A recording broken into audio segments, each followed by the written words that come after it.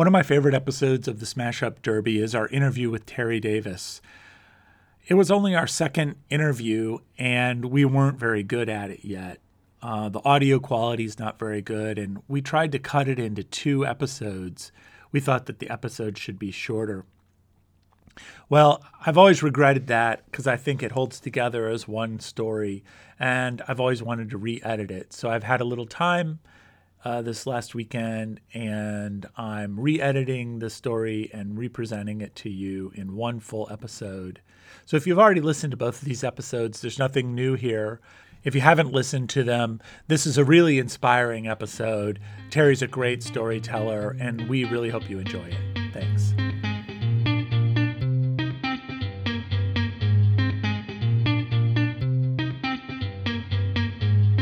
Jonathan and I thought we'd start today's show off with a little bit of a background discussion about the history of the United Electrical Radio and Machine Workers Union. And that's because our guest today is Terry Davis, who's a longtime organizer for that union. Yeah, so let's talk about the history of the UE here, because this whole program is going to be about about a group of workers organizing their shop to leave one electrical workers union and join the United Electrical Workers Union. So the United Electrical Radio and Machine Workers Union, a union you're going to hear us refer to by UE and also the United Electrical Workers Union, is a very progressive, democratic, militant union. It's the kind of union that workers really love and bosses really hate. And that's the union that Terry goes to work for eventually, and that comes in at the end of the story and assists the employees.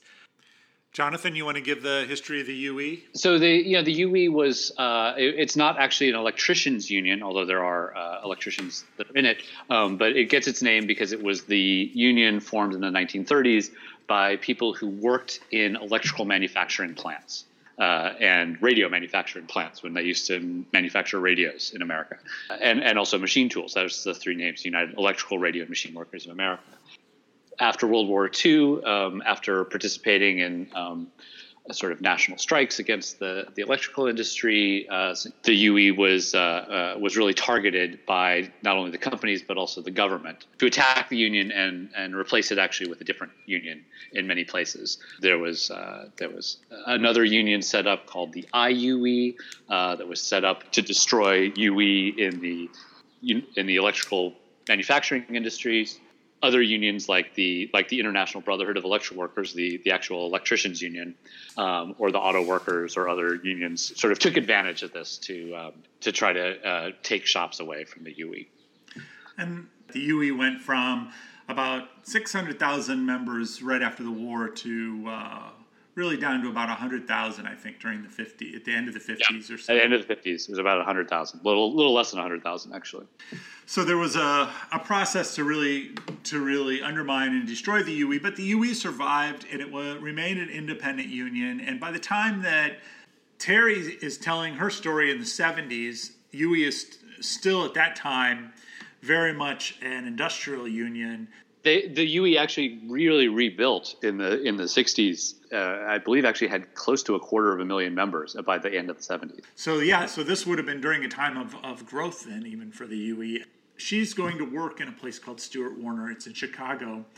That factory had been in the UE in the 30s or 40s, had left the UE and gone to the IBEW, the other union. And now in the 70s, Terry's telling the story about it coming back into the UE. Right, and one of the things that Terry describes is when part of the way that the attack on the UE happened was the government passed a law called Taft-Hartley that restricted unions in lots of ways. And one of the ways that it did is it forced unions to sign affidavits or forced union officers to sign affidavits saying that they were not and never had been members of the Communist Party. And the UE took the position that it's none of the government's business what the politics of our members are, whether they're members of the Communist Party or members of the John Birch Society or anything. It's not the government's business. And they took this very principled stance of not signing these affidavits. And well, what that meant was the government would conduct elections and the UE couldn't be on the ballot. And so workers would, often have a ballot that said something like IBEW or no union. And in order for the UE to keep the shop, they would have to convince a majority of the workers. They would have to first convince the majority of the workers to vote for no union, and then, have a strong enough organization to compel boss to keep bargaining with you. And you can imagine that this didn't work. Right. I mean, maybe a little bit for a little while, but generally it wasn't very successful, and UE was generally devastated in this whole process. And eventually they signed the affidavits. And eventually they did. They signed the affidavits, and they were allowed to be on the ballots, and that's the way they were able to save, that part of the union that stayed with the UE. Right. So this is so it was a real loss. It was a loss to the labor movement that these unions got bumped off, and of course it was a big boon to the companies to not have these militant unions demanding better pay and integration and equal pay for African Americans and women. So obviously there were big incentives for companies to try to undermine and destroy these unions. So I know Terry because Terry was the international rep at the United Electrical Workers in Chicago when I was a young organizer there. So she was one of my mentors as we tried to organize factories along the Lake Michigan, Chicago-Milwaukee corridor.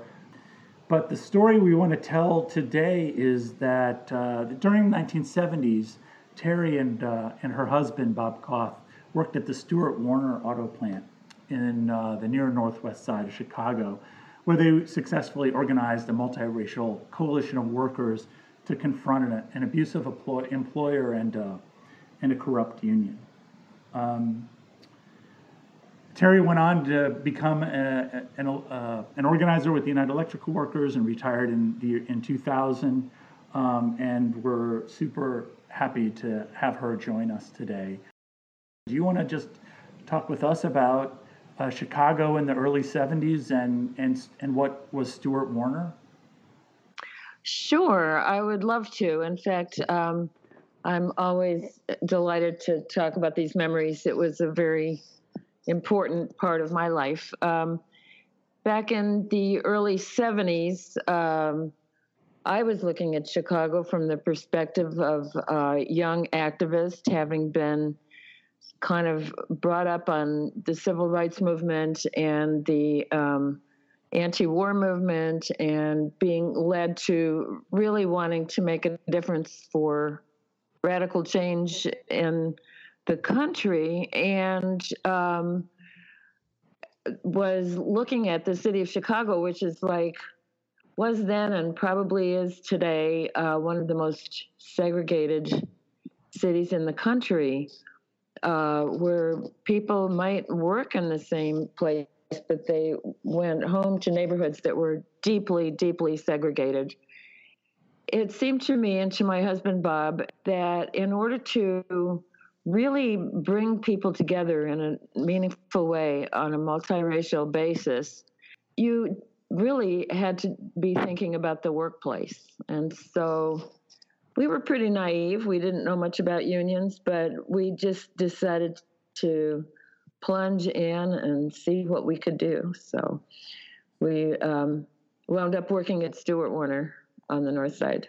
So what was Stuart Warner? Stuart Warner was, first of all, a really big plant. It was actually three plants, but the one was by far the biggest, and together they had about 2,500 employees, and they were making auto parts, not cars, but parts for cars and parts for aftermarket, like grease guns and things like that. They made speedometers, odometers, all kinds of gauges. So that was what it was. There were skilled workers making parts for these parts, and then there were assembly lines putting them together. And where was the factory located? At the corner of Diversey and Walcott, which is now covered with condos, which never ceases to seem very bizarre to me, but It was a big, huge tower of a place, 8 stories high, and covering an entire, not one block, but probably several. It was populated by a real mix of skilled white men running the screw machines and doing the maintenance work and all that sort of thing, the skilled trades, and then some sort of semi-skilled people and running drill press machines and things like that. And then the basic assembly line people just putting stuff together. The biggest departments were the assembly departments, which were pretty much all women. So the plant was very segregated by sex, but also although the women were from every country, the skilled white men, the white men held all the good jobs, and the more privileged jobs, even on the assembly line, were held by white women. So it was a more privileged job. Well, every assembly line had a line captain, and there were inspectors, and those jobs were you were not chained to production rate. You were able to do a little walking around and telling other people what to do, rather than just like boom, boom, boom, working out, trying to make your rate. The floor that I worked on was the second floor, and that was like something like 300 to 400 women working on different lines. So each line had their own product. And I worked on a small line most of the time, which made something that we had no earthly reason what it was. We had no earthly idea what we were making, but nobody ever told us what these gauges were for, but there was some kind of gauge. And then another line would be making speedometers and so forth. How difficult was it to get hired, and what was that like? It was super easy to get hired at Stuart Warner. They just were constantly hiring, and people were going out the door too. But it was super easy to get hired, and my only problem was getting hired for the first shift because I had kids at home, so I didn't want to be working nights.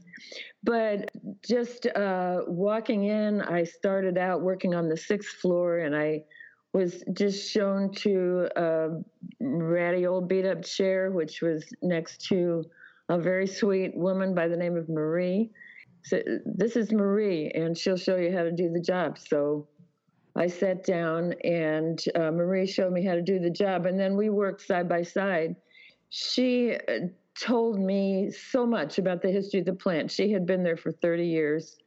She was an African-American woman from the South Side, and she had made that long commute up to Stuart Warner for 30 years. She told me the history of the union. It was interesting too, and told me who to watch out for and she really oriented me to the whole situation and showed me how to work efficiently so I could make my rate. So explain to us what that means. What is making your rate? Well, each little job that we did, and in that department, we did different jobs.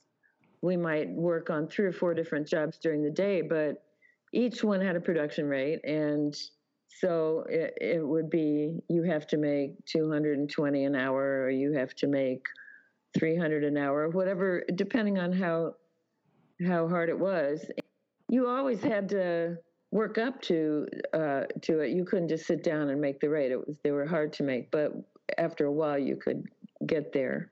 That was sort of like, that's your struggle every day, to work hard enough and fast enough early in the day that you could kind of skate a little bit in the afternoon. And so if you made rate, then you would get sort of the maximum amount of pay that you could get. No, it wasn't. No, we were paid a flat rate. Okay. But you just had to do it in order to survive. You had to make your rate. Yeah, like what would happen to you if you didn't make rate? Well, I guess you would get a warning, and then you might get another warning, and you would eventually get fired. But I was fast. Did they? And did they figure out, like, I mean, did the bosses know that you were like going in fast in the morning and then slacking off in the afternoon? Of course. Of course they knew that. And they figure like, well, did they like bug you? Like, why'd you work that fast all day? Well, they, as long as you did what you were supposed to do, they weren't going to mess with you. But actually, I'm jumping ahead in the story, but we set about trying to organize, and after a while we became, spotlighted as organizers, and then they really set about seriously trying to fire me. And one of the ways they did it was to move me around every hour. They'd put me on a different job. You cannot make rate like that. Right. You just can't. And they would put me on jobs that I'd never been on. And then they'd come around and say, "What's wrong with you? Why can't you, get this done? Shake it up. Those were trying times because you couldn't do that. So, in fact, I'm jumping ahead. No, that's okay. But did they play with the rates? Did they increase the rates overall as well? Was that one of the? Well, there was a time when they sent out time study people all over the plant and retimed. I don't know if they did it all over the plant, but they did it in the assembly departments, and they retimed the jobs. And lo and behold, to no one's surprise, they raised the rates, and they raised them a lot. And so people who had been, found a comfortable groove and working, suddenly were just killing themselves trying to make the rates. This was when we were at a sort of a down period too in our organizing, and we had just had a defeat, and nobody could see any light at the end of the tunnel. People did not have the will to fight this. And I used to go around and say, the contract forbids them raising the rates like this. They can't do it. We have to fight back. And people would look at me as though I was speaking a language they didn't understand, because they weren't ready to fight. So they knew it was wrong, but they weren't ready to fight. But, they were mad, though. And then when we started to pick back up steam, they didn't any of them forget that. When you first started there, you talked about Maria. Were there other people you remember? Did you have the ability to talk? Was it loud? What was it like Yeah, it depended on where you were. But in my little department, there was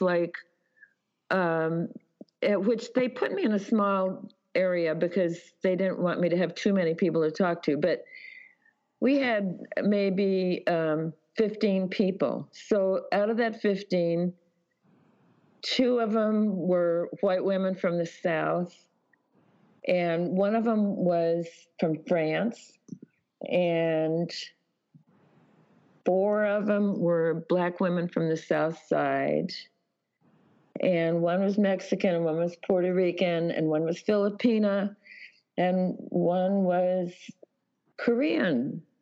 And I've probably gone over 13, but they might not have all been there at the same time. But we had just a complete conglomeration of people. Other people would come and go onto the line, but we developed a real esprit de corps, and we would sometimes have lunches where we'd all bring our favorite food and share it. They were very supportive of me when the boss was trying to fire me. They were.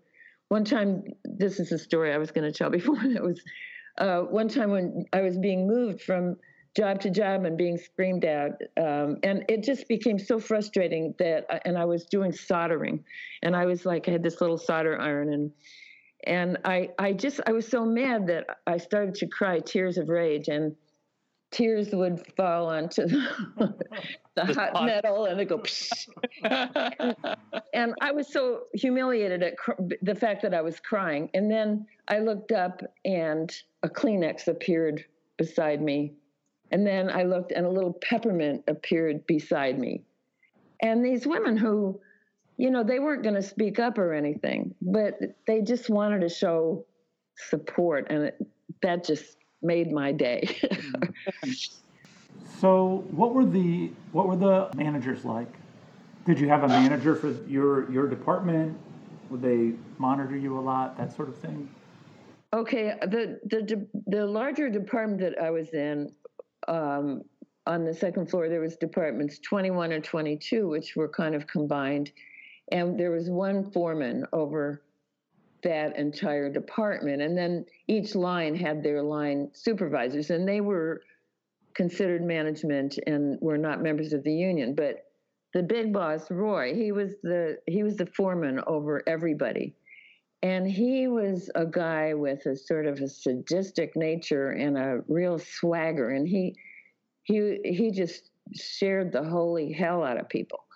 You know, he would come down very hard on people, but then he had his girlfriends. So, like maybe on a Friday afternoon, certain of the one or the other of his girlfriends would be sent, quote, to the 8th floor to work. So we all know. She would disappear for the rest of the afternoon, and strangely enough, Roy also would disappear. So that was part of the drama of Stuart Warner. Stuart Warner was never boring for one single day that I worked there. It was always some intrigue going on, gossip and drama. But our boss, Roy, caused more drama than his share. When you say he would come down on people, he would yell at people, he would...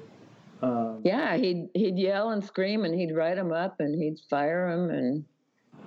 And did people ever speak back to him? Or was that just the end of the game if you did that? People didn't. And not only that, I mean, people were afraid to do absolutely anything in his departments. It was really difficult. And we would, with our organizing, we would have a petition going around the plant, and people all over the rest of the plant would sign it. But people in my department there was just 6 of us, I think, that would, out of all the hundreds, that would sign the petitions. That was in the early years. People lost their fear as we went forward. But in the early years, you know, I'd take it out lunchtime and say, who would like to sign this petition? And they'd all look at me. So how did that change? How did that, what were the things that led people sort of over time to speak up more? Well, that's a good question. I mean, it really had to happen from the outside in the case of those departments. We had to really show strength in other departments, and then we had to show strength plant-wide before things would change there. There was a point at which, and we had just one shop steward for the whole department for like 300 people. And not only that, but she was completely best friends with management and wouldn't do anything for anybody and would turn people in and everything else. And so some few of us would try to file grievances, and finally she became so annoyed that she quit as steward. And so they had an election, and lo and behold, all these people that wouldn't look at me when I was asking them to sign petitions, they all voted for me for steward. And all of a sudden, I was the steward. Wow. And that was like, whoa. Everybody talked to me. Everybody talked to me.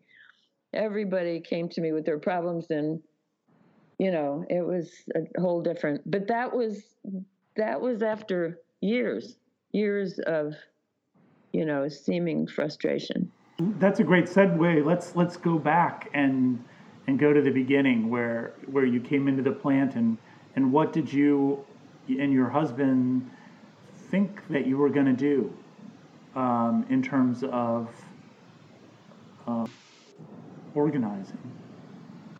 Well, God only knows what we really thought at the time. I don't think we had any well-formed thoughts. Like I say, we did not have union experience, and we didn't really, and the situation was that back in the 50s, UE had organized the plant, but I guess they actually organized in the 40s. But then during the McCarthy period, the UE was expelled from the plant, and in its place came IBEW Local 1031.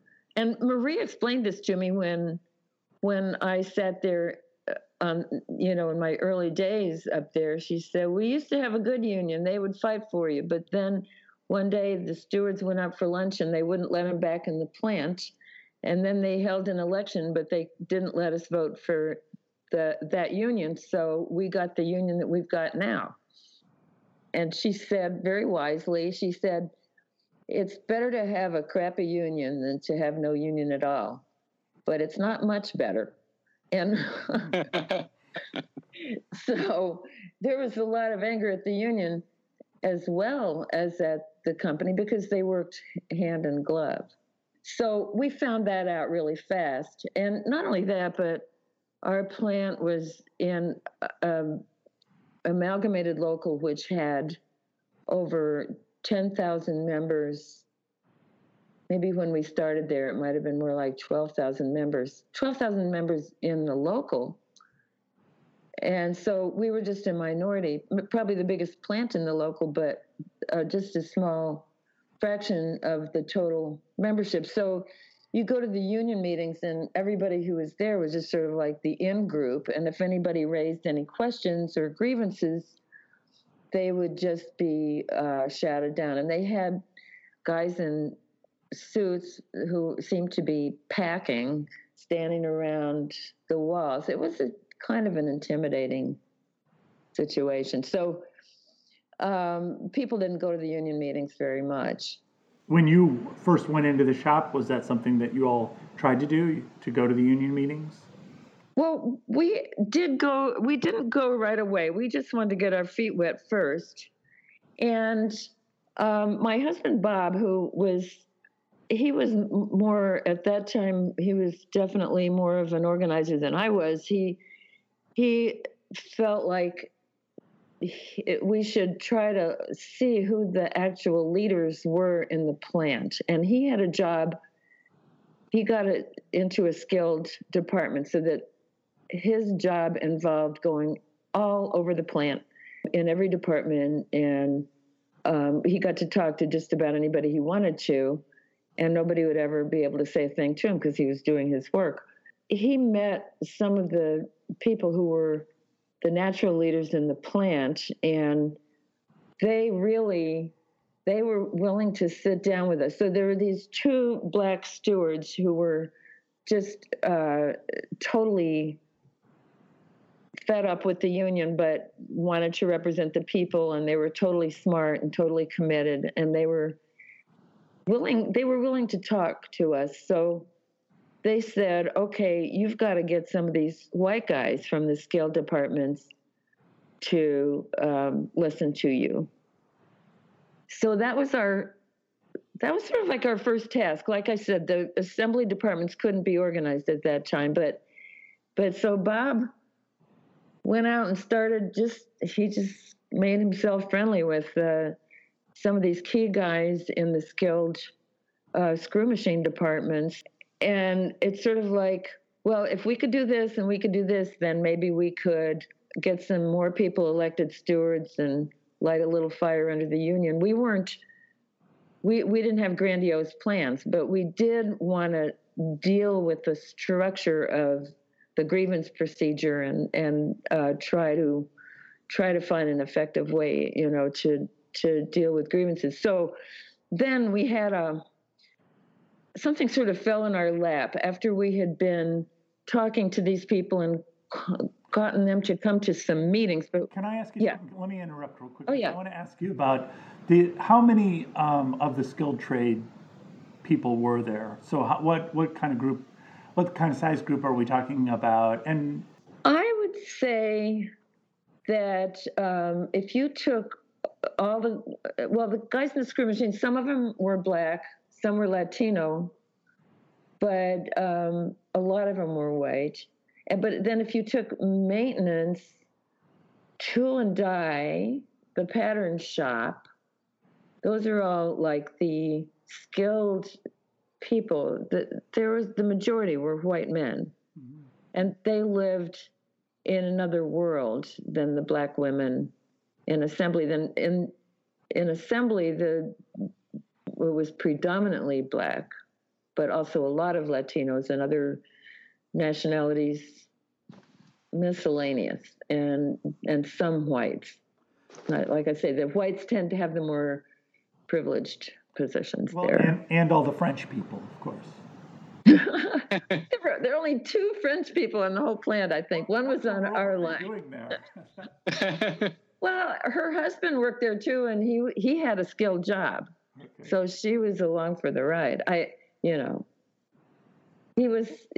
had some kind of a skilled position. I think he was in maintenance. I don't remember. In terms of assembly, the vast majority of people in the assembly departments were African American women. That was true. And then in some of the, like in drill press, which is sort of like in between, it's like there was skill involved and they were in the middle labor grades. And that tended to be, kind of dirty and not that well paid. And that was predominantly black. That department was predominantly black men and some women, men and women. Mm-hmm. And so it was a hierarchy, but the biggest group was at the bottom and the smallest group was at the top. But I think you couldn't meaningfully, there were enough white people and they were enough isolated, except in terms of actual work. But I mean, socially, they were isolated from the black workers so that you really couldn't meaningfully organize just the black workers and have organized the plant. You needed the whites. And they also had more prestige and they had more mobility and they were important. And then the Latinos were somewhere in between, closer to the bottom. How did you go about organizing, or how did your husband go about organizing the skilled guys? Well, he sort of, I think what he did with a couple of guys and one in particular in the screw machine department was like present a picture of what it would be like if we could have more stewards elected, because the stewards in the IBW, the stewards are appointed by the business manager, but you can get an election if you circulate a petition. So it's like, let's try it. Why don't you run for steward? And he sort of half wanted to, and then these 2 black guys who he respected that were stewards said, come on, do it. So, but before he decided to run for steward, we had this thing which really kicked us off. The new contract had just been printed. And I think we had been there maybe a year, less than a year. I don't remember exactly when that came out, but they printed the contract and so people could see, and they remembered from when they voted on the contract how much their raise was supposed to be. So they were pitiful raises and the wages were pitiful. But in labor grade 10, we were supposed to get a raise of 18 cents or something. And then when the contract came out, it was only 17. What? And the whole plant just went up in flames. I mean, people were like, wait, we were supposed to get 18 cents. This is only 17. How can that be? So everybody was talking about it. Nobody was doing anything about it. So by this time, it was these 2 black stewards, some people that followed them and who drank beer with them across the street. And then this white guy from screw machines and a conglomeration of 15 or 20 people. We all went to the union meeting and confronted the big honcho of the union, because they had overseen the writing up of the contract and the printing out. And, they were party to it. So they were shocked. The head of the union at that time was a judge. He was a judge, part of the Democratic machine, and part-time leader of 12,000 workers. pretty much of a big joke. Anyway, so we cornered him after the meeting. We didn't speak up in the meeting. We cornered him afterwards in a room, He said he would look into it, and nothing happened. We didn't get our penny. But we were able to write it up afterwards and say, people went and talked to Maurice Perlin at the union meeting and blah, blah, blah. So we were started to put out a newsletter, and the workers convinced us that rather than writing a big expose to the plant, this is terrible, this happened, we instead go and fight it and then write it up afterwards. So we were able to win some things and then write about victories. That was super important because we didn't understand, you put out a leaflet to the plant, the company reads it too. So right. If they see that you're writing up about this problem, they'll just dig in their heels and you'll never get it. The two black stewards that I was talking about, these two guys, they said to Bob one time, they said, Bob, you would be a really good organizer if you just put down that pencil. And I never forgot that because, we think of the power of the word, but they actually the bosses had the power, and we had to outsmart them. We couldn't just talk them down. We had to out-organize them. So that was a very valuable lesson. The word got around, that this confrontation had taken place. And after that was when the white guy, Neil, decided to run for steward, and he did. And of course he won because his department liked him. And we started working on getting other people to circulate petitions and run for steward. So we got one of the guys in they were the stock chaser department, Puerto Rican guy. He circulated a petition and he won. And then, we started to, and then a black woman from another department, not mine, but the one next to it on the second floor, she did the same thing and she got elected. And so, we were off to the races at that point. We needed to raise money because we had to put out our little newsletter and we had to do different things. So we decided to have a fundraising party. And that was another big step in our early years, which was we decided to have it on the West Side in the black community. It was our job, me and Bob, to talk at least some white workers to go to that party. And they were terrified. They thought their car was going to be dismantled. They thought they were going to be mugged. I mean, they were just terrified. They didn't want to bring their wives, and we just made it was our business to get some of them there. And we did get them there, and everybody had a great time, and black and white, and danced together and partied together, and it was a revelation to all. And it might not sound like much to people who have been around the labor movement, where people are more prone to be mixing than in most settings. But it was huge for us. It was huge. So if we had had that party in a white neighborhood, it wouldn't have been the same thing. It was so symbolic that the white people had to come and be hosted in the black community. What else was critical for organizing? So you talked about confronting issues and solving problems. What kind of problems were you solving? Well, this was after we had won we had won a significant number of steward elections. And then we had stewards that were already in office but had been kind of lying low that came around because they wanted to be part of the action, and they had agreed to be steward for good reasons, but they had just been beaten down to think that they couldn't fight anything. But so we started having a lot of grievances, a lot of activity.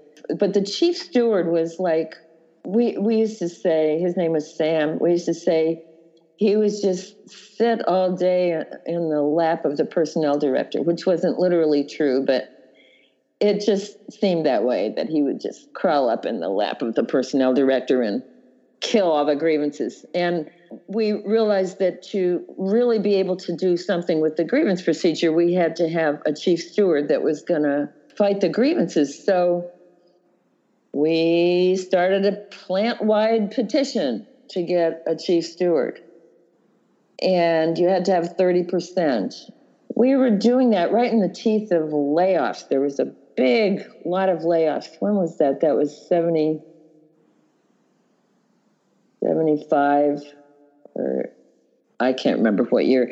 So in spite of that, we got our 30%. We weren't able to get 50%, but we said, we're just going to file it anyway and see, just take our chances. And we won overwhelmingly. And now we had a chief steward, and we had probably 10 stewards who were willing to fight to one degree or another. How many stewards were there in the whole place? Probably twice that, maybe, or maybe not. Because, like I said, we just had one steward for the whole second floor. It was crazy. The company was very uncomfortable with what was going on. Very uncomfortable. Shortly after that I was elected steward, and then we had negotiations. A lot of things happened, but who was your? It was Neil Burke. It was the white guy from the screw machines. Yeah. So he did a lot of work on a grievance that was to get a labor grade bump up for one of the jobs that a lot of people had, and that was the stock chasers, and they were in labor grade 9, but they were mostly black, mostly men. They're all men, mostly black. They had to do a lot of different things. So he documented it all, and he made a real case. We were able to win that grievance, but the company was like, no, we're not going to go on and keep upgrading these jobs and let this union run rampant in the plant. And so then one day we came to work like every other day, and they but they took the steward badges from Neil, the chief steward, and from 6 shop stewards, including me, and all the biggest fighters. They all lost we all lost our steward jobs.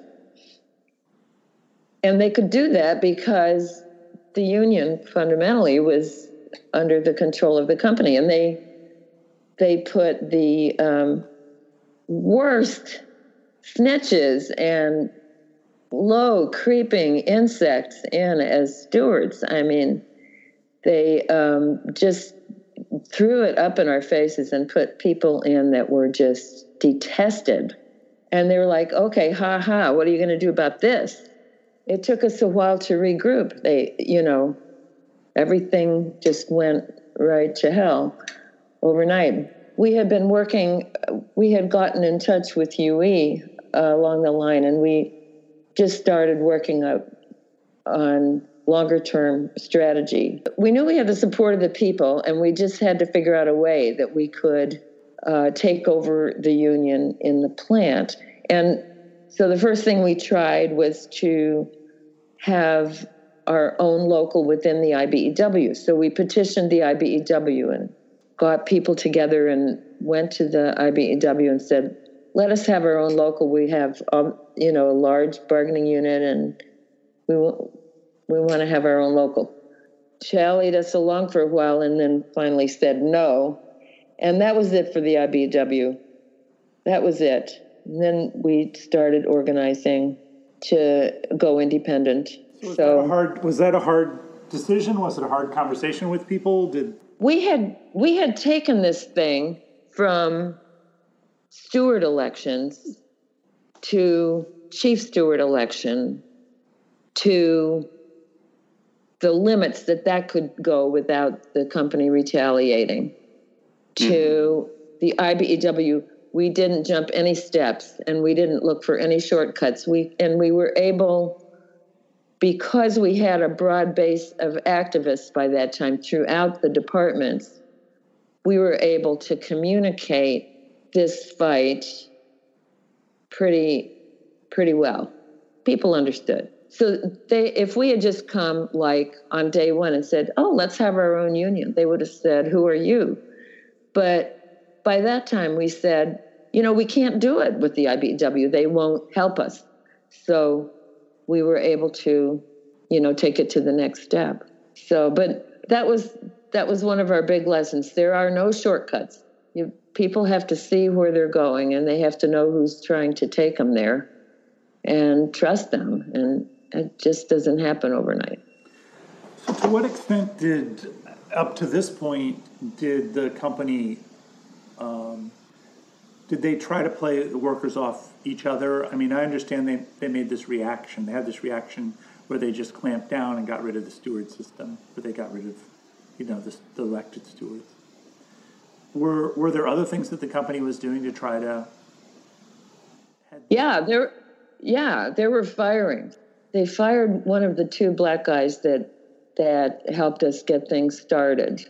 Mm-hmm. They fired him for walking down the wrong aisle back from the coffee machine.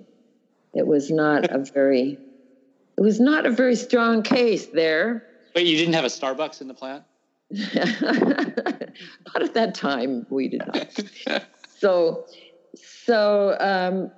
we got the union agreed to arbitrate the case, and they made it a winner. They knew that they had to do that. That was midway along.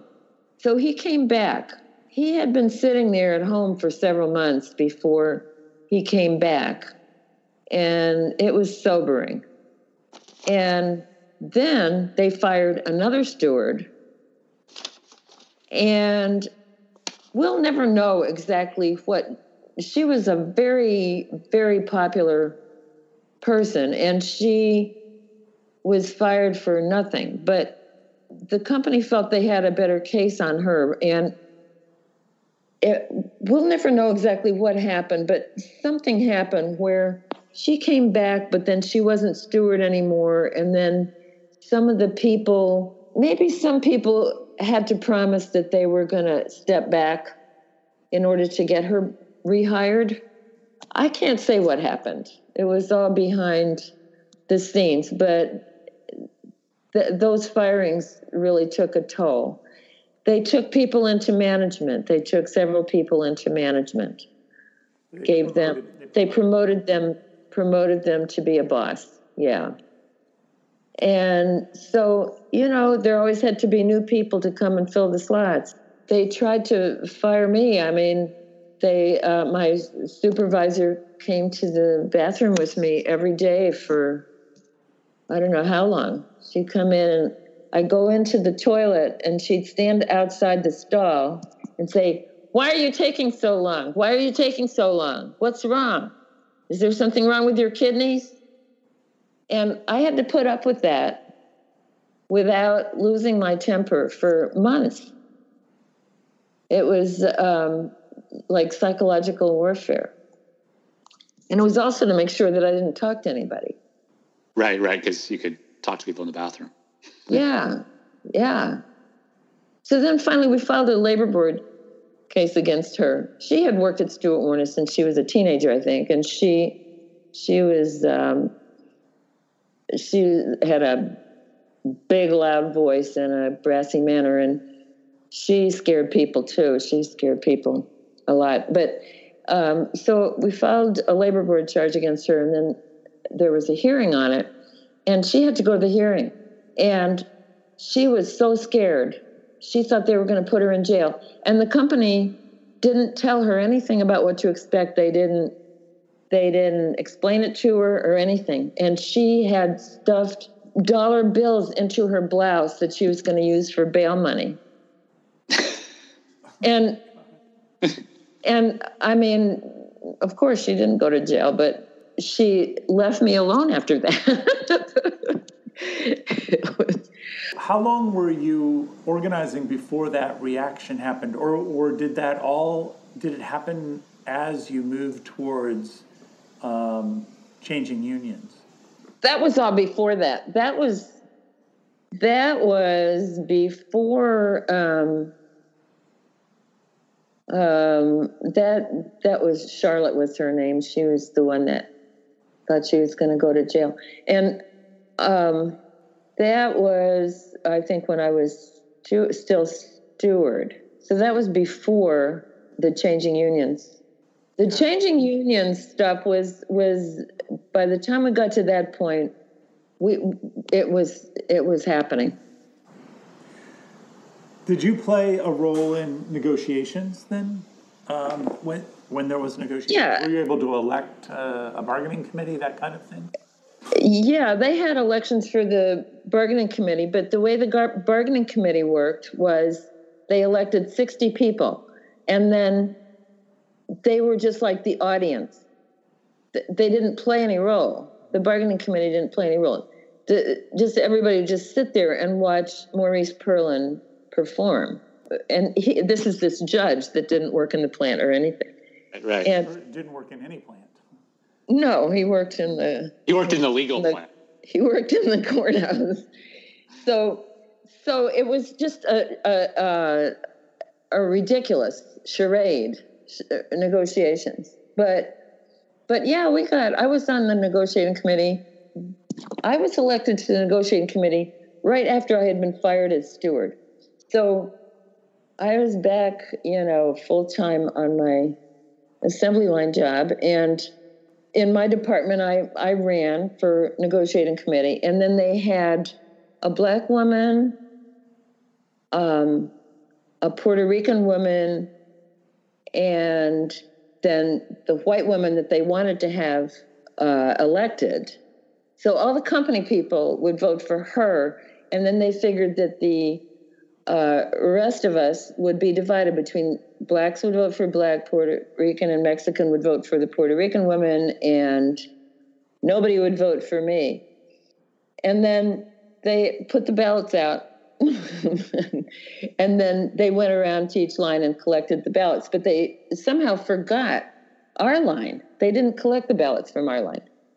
So my group captain, she was afraid because she was sort of a little bit a part of the power structure, but she ran all the way across the whole plant with those ballots and said, "Hey, you forgot our ballots."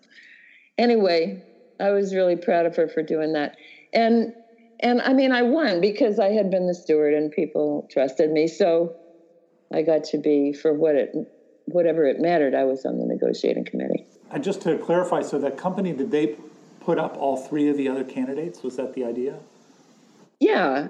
And I mean, if you look in elections in the city of Chicago, you will see the very same strategy is in alderman races and everything. You'll see it. It's a good old Chicago strategy, divide and conquer. Were there things that came out of negotiations that you all discovered? I know we had talked briefly about the pension plan. Well, Stuart Warner had been there for many decades. I forget how long, but it had been there for a long time. And they just basically milked that plant of every penny they could by paying cheap wages. And then they had this horrible pension plan, which nobody was in except for a very few people, because you wound up paying more than you got, basically. And I guess for the management people, it might have been better at the top levels, but most of the workers had no pension because they couldn't afford the payments into the pension plan. And we had, very low wages. They were really low. Even for the skilled trades, they were a lot higher than other people, but for their skill level, they were low. And they machines in that plant that were held together by a Scotch tape or something. I mean, they had people who just went around trying to put these old machines back together. They would break down all the time, and two guys who did nothing but go around and fix broken machines all the time. They were just they never replaced anything. It was just a cheapo outfit. Then when they had milked it completely dry, they closed it. But it was a disgrace. They made a ton of money out of that place. Well, let's talk about the campaign to change union. To that. Well, there was this fateful meeting when we had a meeting with the representative of the IBEW. And some of the really prestigious stewards got up and spoke and said, this is terrible. We've got to have our own local. And it might not sound like a lot of people, but I think there might have been 50 people at that meeting. And they were leadership people from all over the plant. And that was the kind of thing where, the IBEW rep really showed his ass. I mean, he's basically, no, we don't care about you. And the message was heard loud and clear. And then the people who had been organizing right along, everybody was in agreement. And we just said, we have to have our own union. And again, the number of people who signed up was not much over 30%. The petition was filed with the labor board with far less than half of the people having signed the petition.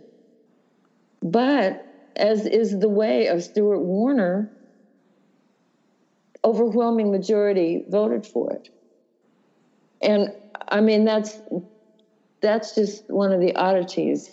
Both of you with organizing experience know that never happens. Mm-hmm. The people aren't going to vote if they don't sign them. You get 2/3 signed up, and then a lot of that goes away before the vote. But not at Stuart Warner. People just knew how oppressed they were. They just no, give me a chance to vote secret ballot, and boom, I'm going to do it. Yeah, and then it was not UE though. It was an independent union. So you became an independent union, just an independent Stuart Warner Workers Union. Yeah. Now, Bob and I left the plant, and I think one of the main reasons that we did was that we didn't want to get elected into leadership. We wanted that to be people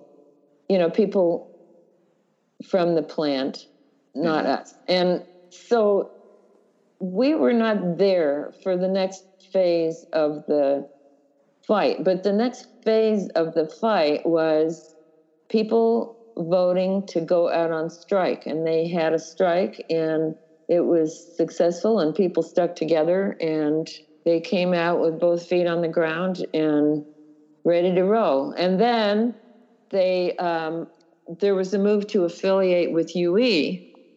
And then the UAW, which had played no role at all for the entire 7 years, showed up and tried to raid.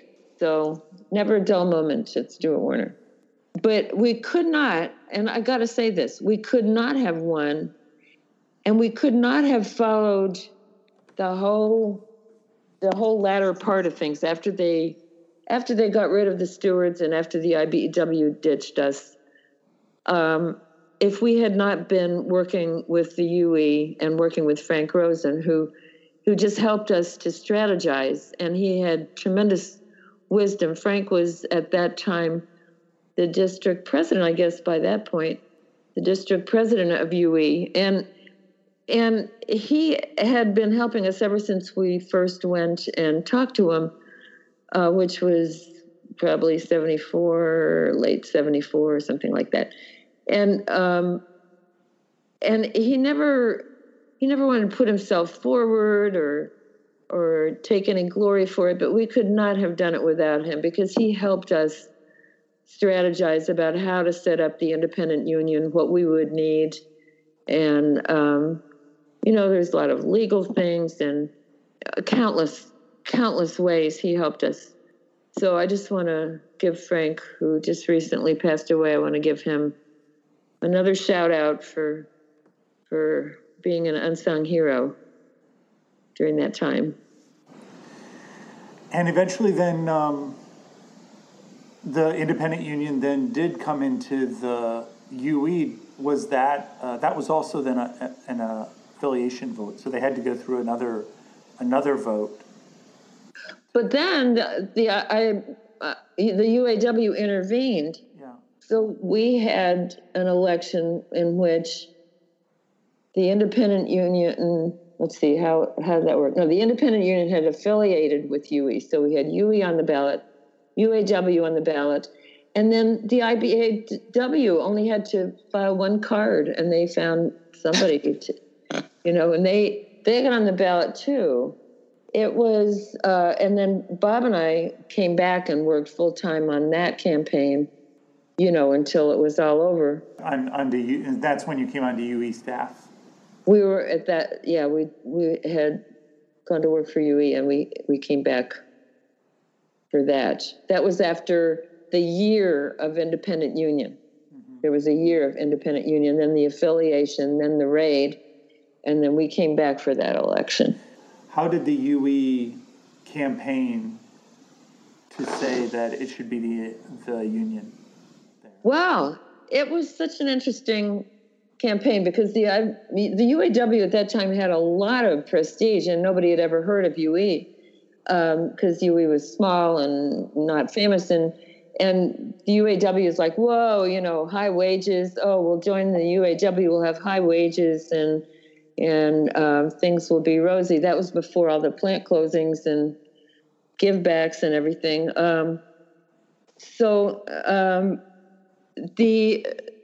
The UE campaign consisted of this.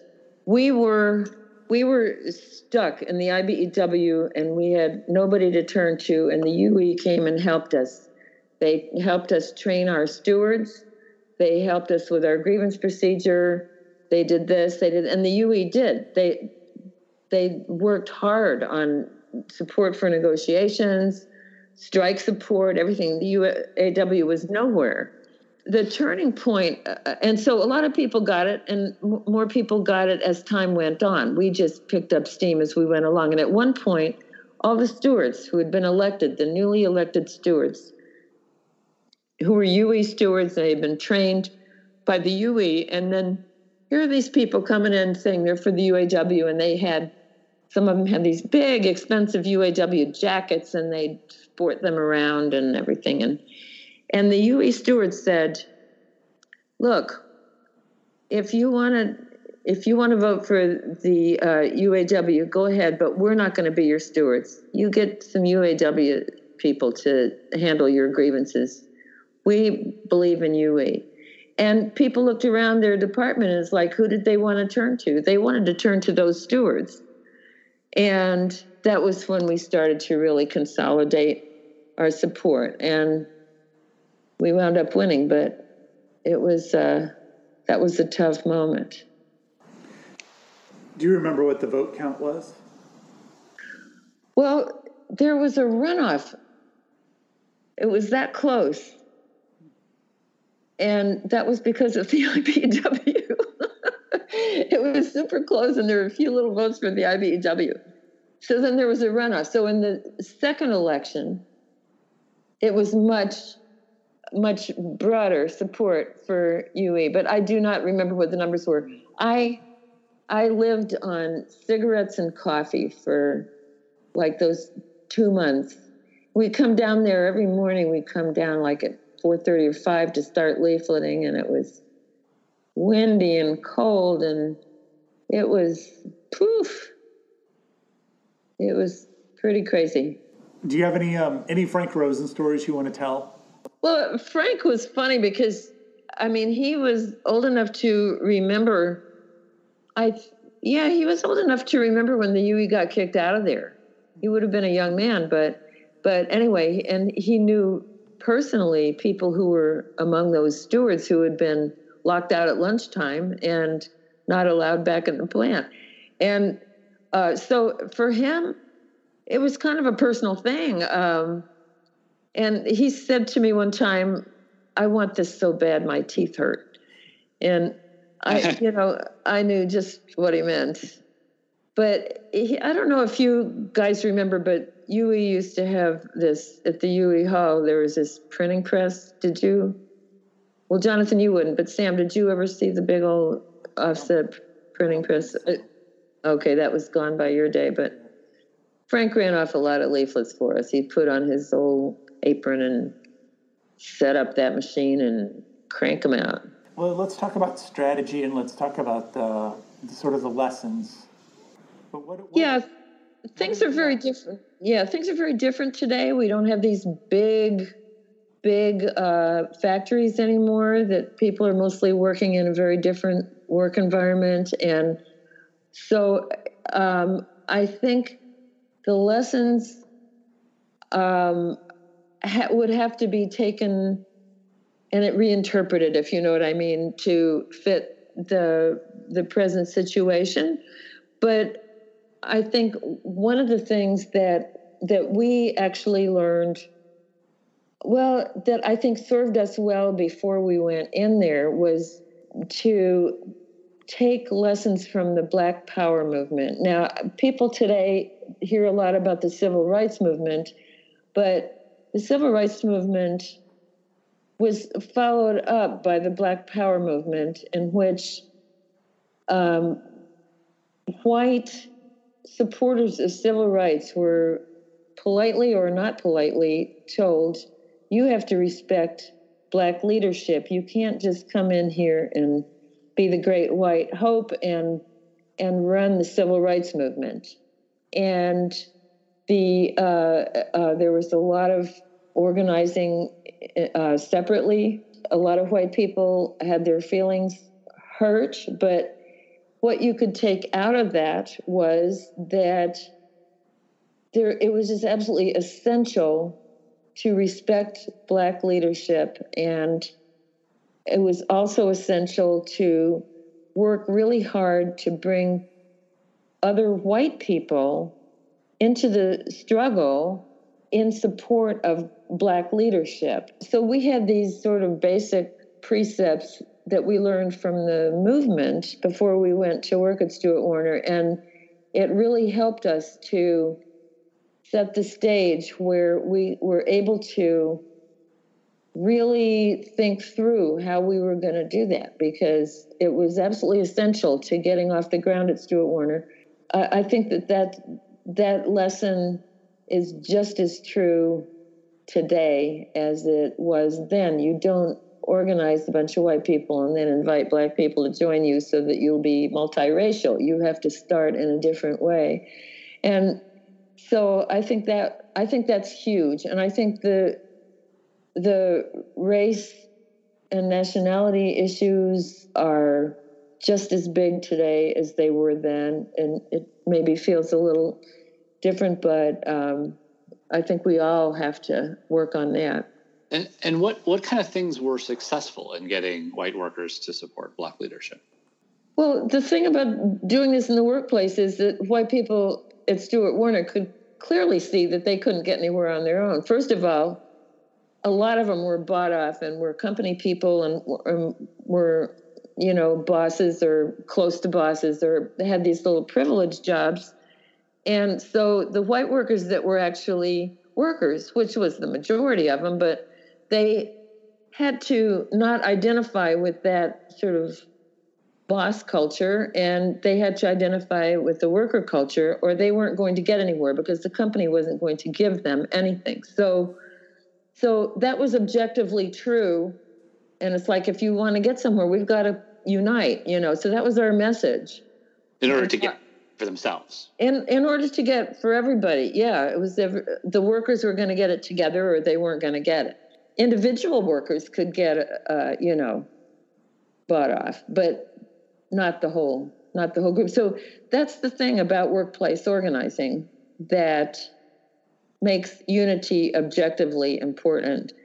Why I was drawn to it, and why I think, although it's probably more difficult today than it was then, why a lot of us need to put our imaginations to work on how to do it in this new economy.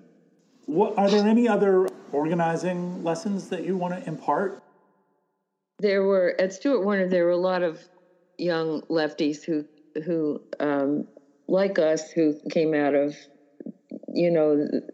one progressive campaign or organization or another and got hired on. And but a lot of them just felt that they had the answers to all questions and just tried to get people to listen to them. And so they disliked us because Bob and I had a special place in hell for them because we had organized a movement and they were on the outside looking in. And if any of you are listening to this program, you know who you are.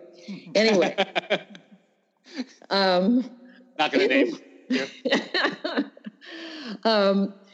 But during this one contract, we were getting absolutely shafted. We had people's hopes had been up, and then the stewards had been fired, and we were just not in any position to do anything. We were still in the IBEW, and there was no strike fund, and there was no preparation. And so a lot of these radical groups were saying, we need to have a strike. And we sat down in our little caucus, our organizing committee, and we talked about it. Everybody wanted to have a strike, but we said, we can't. We're not in a position to do it. We were vilified for taking that position. The majority of people was not going to vote for a strike because workers you kind of know that you're not ready when there's been no preparation, and people just weren't. It just wasn't. It wasn't a smart idea. But we were vilified for that. But we always felt like we were being responsible to what would be best for the workers, and then sure enough, after they seized control of their own union, the first thing they did was go out on strike. And that was successful because they were organized and they were together and had, some institutional support also from the UE. As far as I'm concerned, my years at Stuart Warner was the equivalent of getting a PhD. I've learned more from the people there and from our movement there than I have learned anywhere before or after. Thank you so much, Terry, for sharing all of those stories. Well, thank you for listening to me. It's fun to think back. You've been listening to the Smash Up Derby, the podcast about working class politics. If you like what you hear, head over to our website, smashuppodcast.com. There's links to subscribe on iTunes or Google Play. And sign up for our email list, follow us on Twitter, and there's also an ask or comment section if you've got questions or comments. You can also follow us or tweet at us on Twitter at SmashUpPodcast. Thanks for listening.